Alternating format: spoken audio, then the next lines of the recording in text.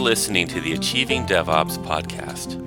I'm Dave Harrison. Join us as we talk about delivering software reliably and at higher velocity.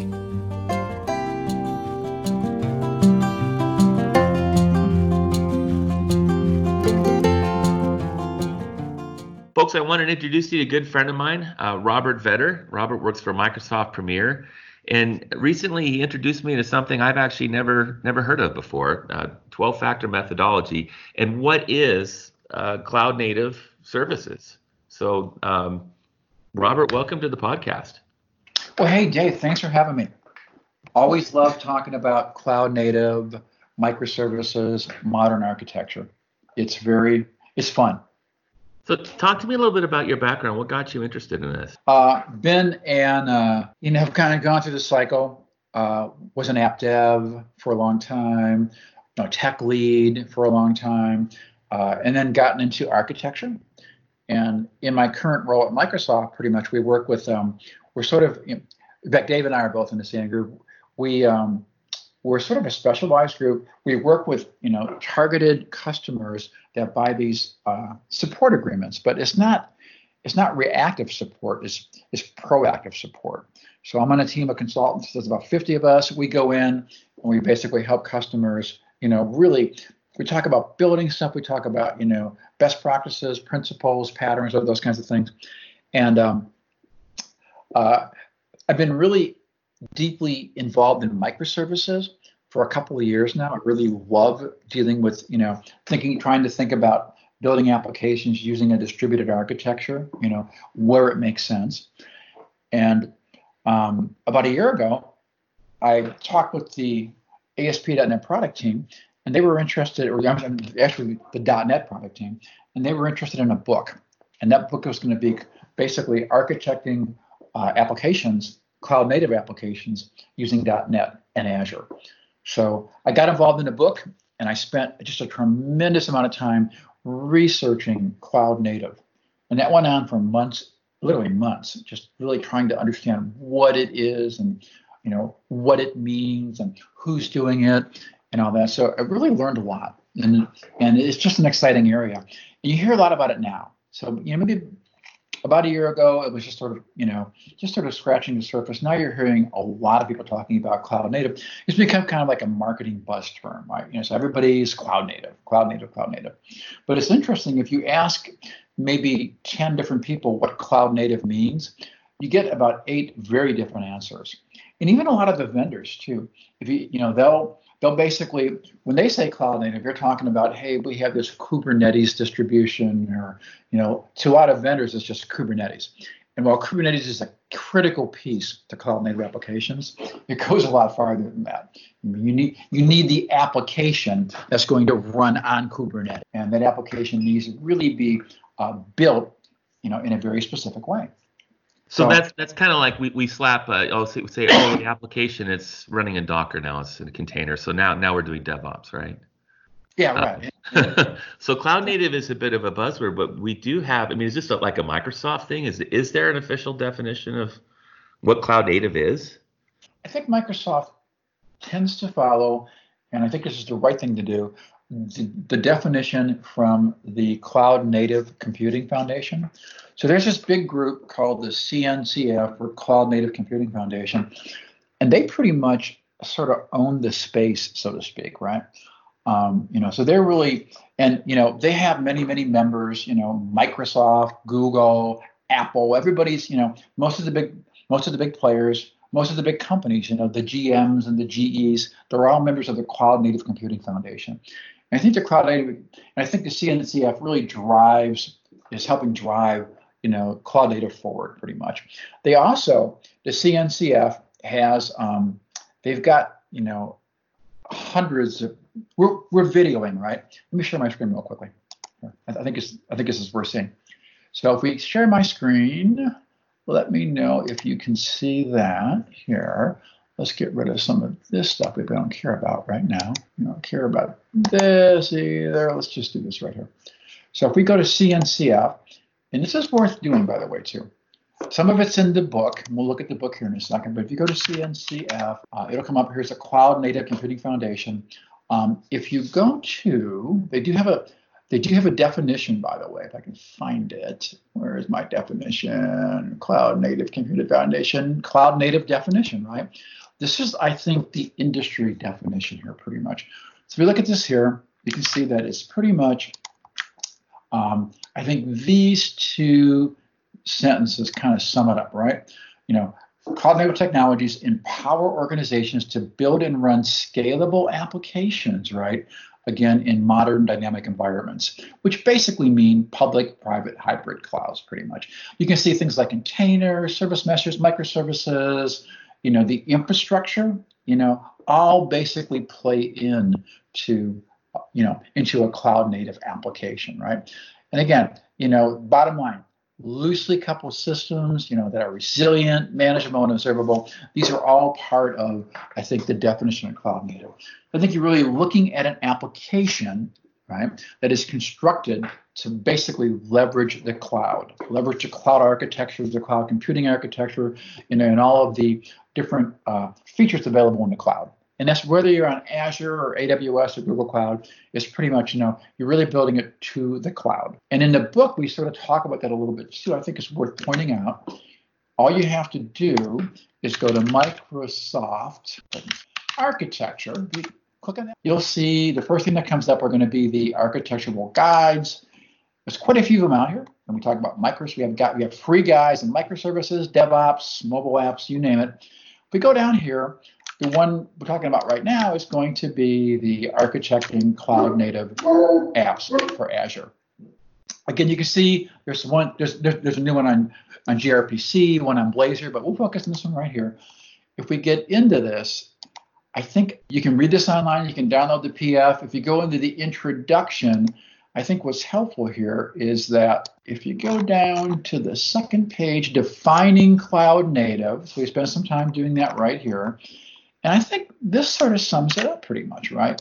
When you're building a cloud native application, right, you're really looking at building an application that is in the cloud infrastructure, okay, takes full advantage of it, right? Typically you're going to build these things using microservices because you want decoupled, independent services, okay, that can evolve independently, deploy frequently, all those great things. You're going to run those services probably in containers. You're going to use things like Kubernetes to manage those containers, or that containerized workload, along with things like DevOps as well too, to manage your code, and along with things like IaaC, infrastructure as code. You can either use Terraform or ARM, for example, to basically provision your cloud resources.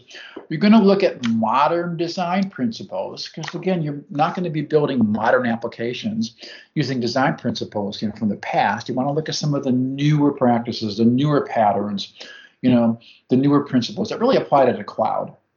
So you can really take advantage of the cloud infrastructure. And again, typically the application, all of its backing services, a backing service that would be things like, a cache, right? Or a relational database, or a NoSQL database, if you will. Your identity server, right? Those things pretty much, those backing service, or those different ancillary services that your application needs, are typically going to use managed cloud backing services. So if you're in Azure, you need a database, you might say, wow, what? Instead of provisioning a VM and installing SQL Server or MySQL, why don't I just use the managed service? Azure has a managed service for SQL Server. It has one for Postgre, another one for MySQL, another one for MariaDB. Use the managed services, okay? Those are basically, managed by the cloud vendor. They're at scale. There's built-in security, built-in logging. So again, you're leveraging these built-in cloud services, these backing services, instead of you actually, taking, for example, RabbitMQ. I could say I need a message broker, right? So I could easily provision a VM, and I could somewhat easily install RabbitMQ on. But then I'm on the hook for managing RabbitMQ, right? And I'm on the hook for managing the VM. But why not just use a built-in cloud based, a vendor-based backing service that's a message broker. In Azure, we have things like Azure Service Bus. We have Azure Event Grid, right? We have storage queues. When you're in Amazon or GCP, they too have managed services, managed message brokers. You want to use them. You might build the application, though. You might say we never talk directly to Azure Service Bus. We always wrap that in some kind of abstraction shim so that we could unplug Azure Service Bus at some point and maybe plug in, Azure Event Grid, or if we were to move to another cloud, we can plug in their particular message broker. So cloud native really represents a movement kind of away from on-prem or even infrastructure as a service, and we're moving towards platform as a service, right? Yeah, very much so. Yeah, very much. Now, when you get into things like Kubernetes, keep in mind, when you create a cluster, you are basically is provisioning VMs for you under the hood, right? But again, the idea here is really more platform as a service. We want to move away from managing services. And again, I think what you'll see going forward here too, I think you'll see a lot of emphasis on serverless type technologies being used with cloud native. Because again, things like, anywhere from like functions in Azure, to, Event Grid as a serverless, logic apps. You'll see on Azure, a lot of our services are becoming, are having serverless flavors. I think there's a SQL Server serverless flavor now. Our gateway, Azure APIM, Azure Management Gateway, there is now a serverless version of that. So I think going forward, you'll see a lot of serverless offerings, and I think you'll see a lot of them being used with cloud native applications, because again, customers don't want to spend time configuring servers and maintaining servers. They want these things just to happen. They want to focus on business functionality. Customer paying you to write an application could care less about the plumbing. They want business functionality. And if we can focus on that, we'll get a lot farther than having to worry about plumbing. And it's the same thing going back to the banking service. If I could, I work with a customer right now and they're saying, oh, no, we're going to, I keep going back to this point, and I love RabbitMQ, but we're going to put RabbitMQ on a VM and we're going to put it in the cloud. But you know what? What's interesting about that is that, and they're going to put it into Azure. But what's interesting about that is, really Azure Service Bus would do, I think, everything they need and even give them more than they're going to get out of RabbitMQ. But I'm like, what do you get by managing it yourself, right? If it works, nobody cares. The business is happy. If it doesn't work, then the business is very unhappy, and then you're on the hook for supporting that. You can't call, Google Cloud or Microsoft AWS and say, hey, fix my RabbitMQ. They don't do that, right? It's not a managed service. So again, there's no upside. If you can get the same thing in a managed banking service, the same functionality, and the pricing is very similar, which I'm certain it would be, why would you go manage stuff yourself? Right? There's no upside to that. There's only a downside. The downside is when it stops working, you're on the hook. Yeah, you're the lightning rod at that point. It's amazing that this is where we as engineers, thinking that we could roll it ourselves and do better. This is a very 90s and 2000s type thinking, and it, unless it relates to our core business, why are we trying to think that we can do, basically recreate this wheel that's already been done elsewhere and far cheaper and not have to pay that high cost. I know it's definitely true with monitoring. You mentioned in your book the fear cycle. We start out creating these applications as monoliths, which has a lot of advantages in a lot of ways. There's a reason why that's end-tier architecture is ruled for 20 some years. But you said as time goes on, it kind of spirals out of control. Kind of remind me a little bit of the game Jenga when it just gets higher and higher. The system's too massive and too brittle. It's resistant to change. Yeah. So how does cloud native kind of work against that? What are the principles there that help us make changes frequently and more predictably? I think that's a really good question too. And I think what happens with the fear cycle is you get hired by this company, brand new startup. I think this is in the book, right? And it's a first day in the office, and the first big thing is, we got all this venture capital money. We're going to build the next big e-commerce system. How are we going to do it, right? And somebody says, well, let's just do what we've been doing for the last 20 years. Let's follow the guidance and let's build this large monolithic application, right? Everything together. And you can do that pretty much. And it looks like this, right? This would be a monolithic application. You would say, hey, you know what? I got some kind of client front end. I've got this large single process that has all these different modules for catalog, for basket, for ordering, marketing, you name it. Everything's running together, right? In this single process, if you will, here.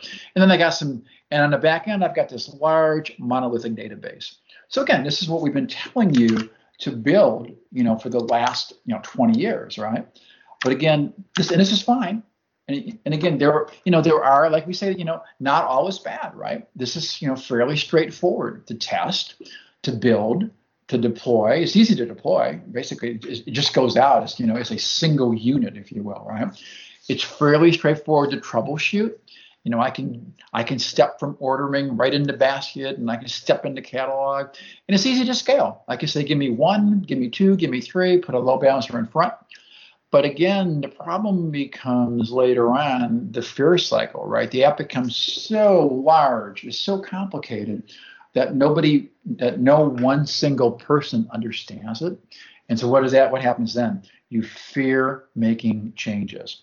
Every change you make has unintended and costly side effects, right? You fix X.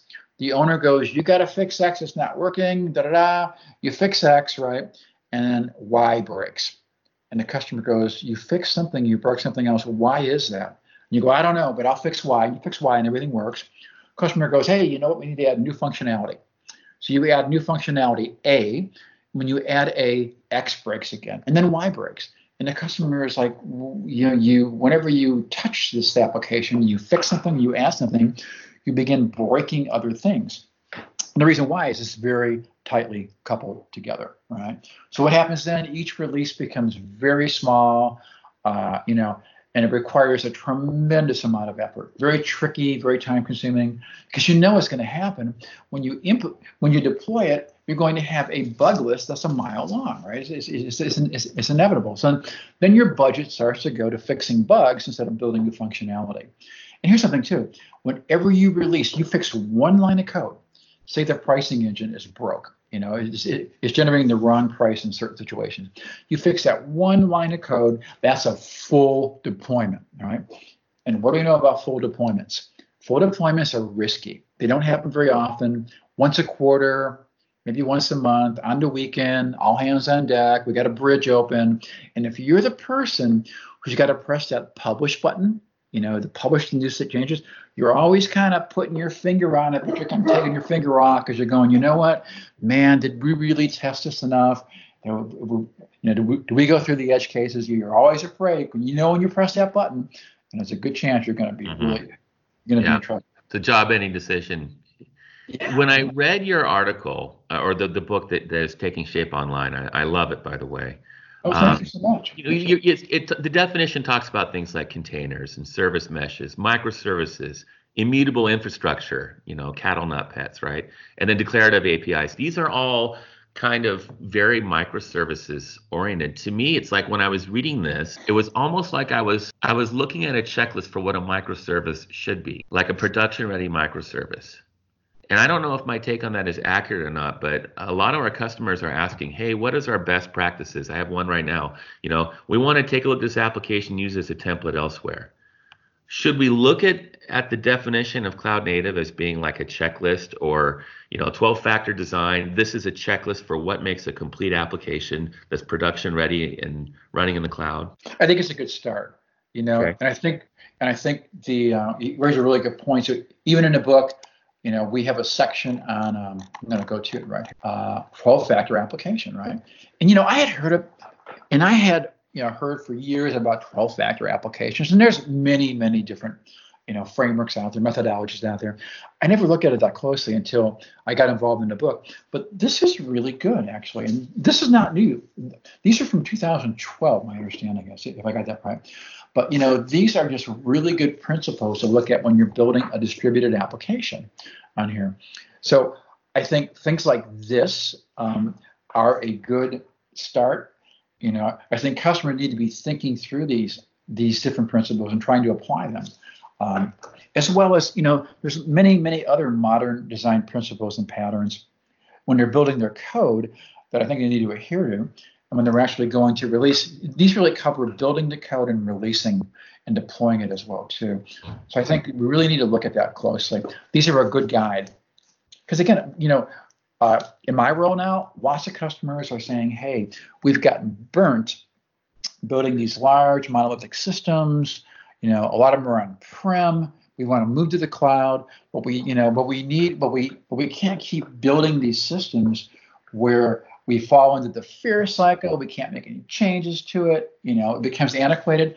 The business wants us to move really fast, right? The business wants us to say, hey, if we need to make a change to the pricing engine, it needs to happen now, not at the end of the quarter. So again, we need to build applications that have that kind of agility. And I think that building with these principles and building within a cloud native framework, if you will, help us do that pretty much. We have small, independent services. We can update one of those services. It can evolve independently. We can push it out. We have a very firm contract between that service and the other services, so we shouldn't break anything when we push it out. The contract should remain in force. Again, we're running these things at scale. We've got them containerized.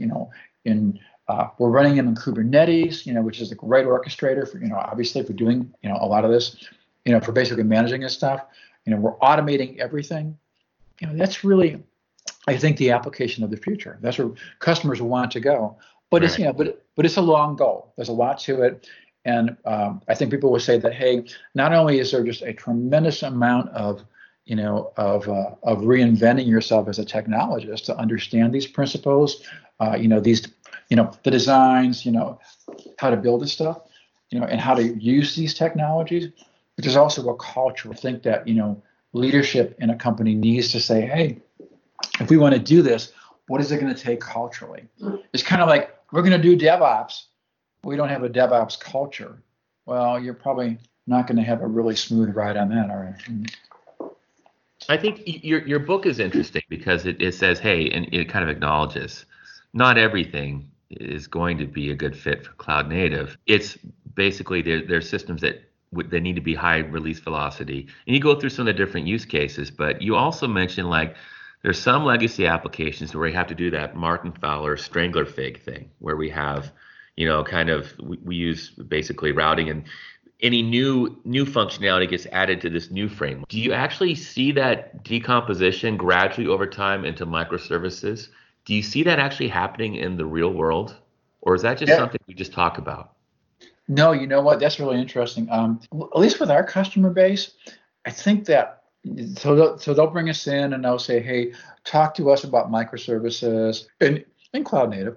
And then they'll say, well, hey, give us, we have a 3-day workshop. That's pretty intense. So they'll say, this is interesting. Maybe this might be able to help us, right? So come and do the workshop. And in the workshop, we talk about greenfield applications, building brand new applications. What does it mean? What would it take? How would you take an application and decompose it, into smaller services? What would that look like? And then we talk about once you get that, how you can do the backend services, how you can do the containers. But then also we have a section on brownfield. You have an existing legacy application. It's a large enterprise application. It's not going away, but you're having lots of issues with it. So then the thought becomes, well, how do we take this application and begin to re-platform it, into something that's more agile, more modular, more service-based, so we can make changes to it. And I think the second scenario, the brownfield, is a more common one. We see this a lot. Customers are saying, we have an application, but here's the thing. We can't rewrite it. We probably don't want to rewrite it because that would take years, right?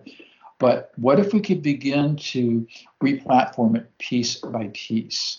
Again, like a strangler approach, where we're basically saying, you know what, let's go ahead and identify maybe what the real problem areas are, and maybe hopefully begin to decompose those problem areas into separate services, but have those services still work with the legacy application. And maybe over time, we begin to take what's slow, what's problematic, and basically service enable that stuff. And so that, so that it's independent of the application, but it still works with the application. And over time, in a perfect world, at some point in time, we would have moved the entire legacy application into more of a microservice application, right? But that may never happen. A company may say, hey, you know what? We've taken the top 5 things that were really problematic. They're separate services, but they work, they're using these different patterns that basically allow them to work with the legacy application. We're done. We're happy. It works. Yeah. Everybody's happy. Right. Let's not spend any more money on this. Let's go ahead and build something new, something else. So but that's very common. Everybody wants to build new stuff, right? But that's just not the reality. A lot of old stuff that that has the potential. But again, you're not going to take every application. Like we have customers who say, hey, we want to make everything cloud native. We want everything to be a microservice, right? And that's probably never going to happen because these smaller applications that you have, departmental applications, they don't really, the actual time to decompose those into smaller independent services and maintain all that, the cost would far outweigh any benefit. So we really want to be selective, on those apps that we choose to do this. And keep in mind too that cloud native, somebody might say, well, I want everything to be cloud native. So I'm going to move it so that means I'm going to move all my applications to the cloud. I may say I'm a big company, I'm X company, and we have a lot of these. And they have data centers full of these like ASP applications that they're using, right? We want to get them out of here. We want to get them in the cloud pretty much, right? We want to close our data center and put them in Azure. That happens a lot, and that's good for us and for them. But again, just because you move, say you lift and shift an application, from your data center into the cloud, or maybe you take an application, maybe a web app, and you move it into, say, something like a PaaS service, like Azure App Services, that application is not really cloud native, if you will. And I think people get confused about that. It's cloud enabled, it's running in the cloud. But again, cloud native applications, again, if we go back to this, again, those are applications, they tend to be larger applications, strategic, critical, and they, again, tend to follow this model here. They are basically, they're built in the cloud, they run in the cloud. Modern design is really critical. They're built as microservices, not a large monolith. A monolith application, it can run in the cloud just fine, but I don't think it meets the definition of a cloud native application, if you will. Now, people will argue with me and they'll say, oh, you're crazy, wrong, but I think you would see that more often than not. And again, we're looking at containers, end-to-end automation. This is probably more, I think, what cloud native tends. And you'll see this as well, too, if you go back to the Cloud Native Computing Foundation. If I can get back to there. Where is my cloud? They have this really interesting thing, if I can find it here. The trail map. See the trail map here? I did see that, and that was interesting. Yeah. So interesting that containers came so early on. Look Even ahead of CI/CD, I was like, whoa. To me, CI/CD probably should have been first. But this is interesting because they're saying, hey, we're the cloud native implementation. Here's our trail map, right? Here are the steps along the journey. Containerization. Look at the CI/CD is number 2, right? That's automating everything, right? Orchestration of the application, observability. Again, things that observability one is really vital, isn't it? That especially talking about distributed systems like this, you must have these applications and services. Everything needs to be very transparent for your monitoring. Oh yeah, like a couple of years ago, a couple of thoughts on that. A couple of years ago, went to one of our larger customers, it's maybe like 2015 or so, 2016, and they're a big Azure customer. And one thing that kind of struck me is how much logging they had. They had so much logging. Just they had logging turned on in normal circumstances, and then they had switches where they could basically turn on extra logging if they needed it. And I kind of thought, why are you guys logging so much, right? Aren't you overdoing it? But then I realized, no, because they had distributed applications, and if anything goes wrong, they need to know exactly what happened. So the observability becomes very important, from a troubleshooting standpoint. And that probably becomes even more important from a performance standpoint. They need to be, someone needs to be monitoring those applications. We have automated tools that monitor those applications, and we need to know, based on telemetry, when things aren't going well.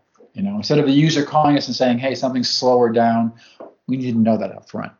So again, observability is huge in these things. And I think when you begin to build microservice applications, again, you have calls that might be going, from a client into a gateway, into a backend service, maybe to another backend service, maybe via message broker and another one. You need to be logging that stuff, and you need to be having some kind of common thread. So when something goes wrong, you can see, the actual request from end to end, and you can see basically where it went bad, what happened. So, and I know we just have a couple minutes left, but I mean, we'll have a link to the trail map, by the way, some of the different pieces there.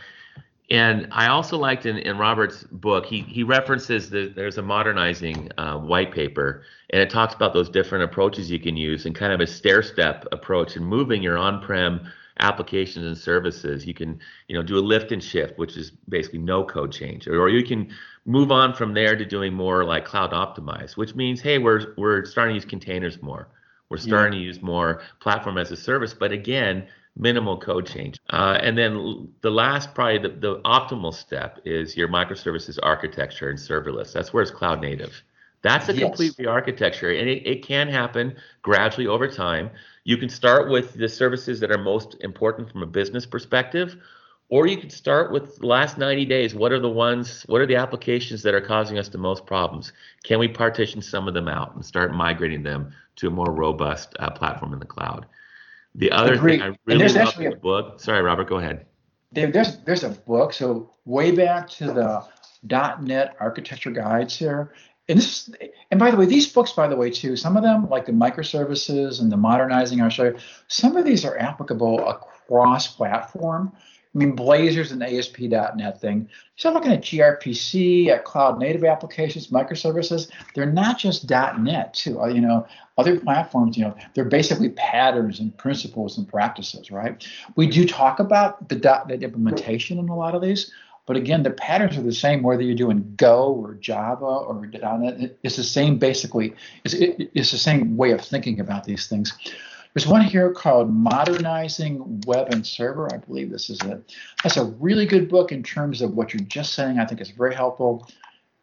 If you get into this book here, it'll basically talk to, I'll find you the link for it someplace, but it actually talks, it's about a 50-page book that talks about, hey, I want to move to the cloud. How do I do that? Am I doing cloud native? Am I doing a lift and shift? Am I doing a web optimization? What does all that mean? And what are the benefits and trade-offs of each one of those? Because you really want to know that and understand that before you start really thinking about actually doing this stuff. Yeah, and I love that your book, it talks about what is the exact business problem that we're trying to solve with the cloud native approach. And you mentioned a bunch of different business needs. Do we want better resiliency, better performance, more visibility in operations? Do we want to future-proof our investment? What is the business pain that we're trying to, because once you know that, then you can devise some KPIs around it, and you're going to know over time, are we making progress in our goals, or is this a boondoggle? I thought that was very, very pragmatic. Agree, and I think as every day goes on, we need to really be able to articulate not only, hey, here's the architectural pattern, or here's the technology we're going to use. What is the business value of these things? Because at the end of the day, the business is, they don't care as much about the technology or platform. They want to know what are they getting out of it? What problems does it solve for them? How does it move them forward? So again, definitely agree. It's like, I think everybody needs to be very aware of the business. Sometimes, like I see articles that I love, but they're very much, file new, create this, and put this in, and build it and run it. But I do it, and it works, and I'm thinking, okay, but why are we doing this? I mean, why would the business care about this, right? What problem is this solving? I think it's very important to, as technologists and architects, to really be aware of, the business needs, the business problems that we're solving. Thank you for listening. If you found any of this helpful, please share it with your friends and coworkers. and we would love your 5-star reviews. See you next time.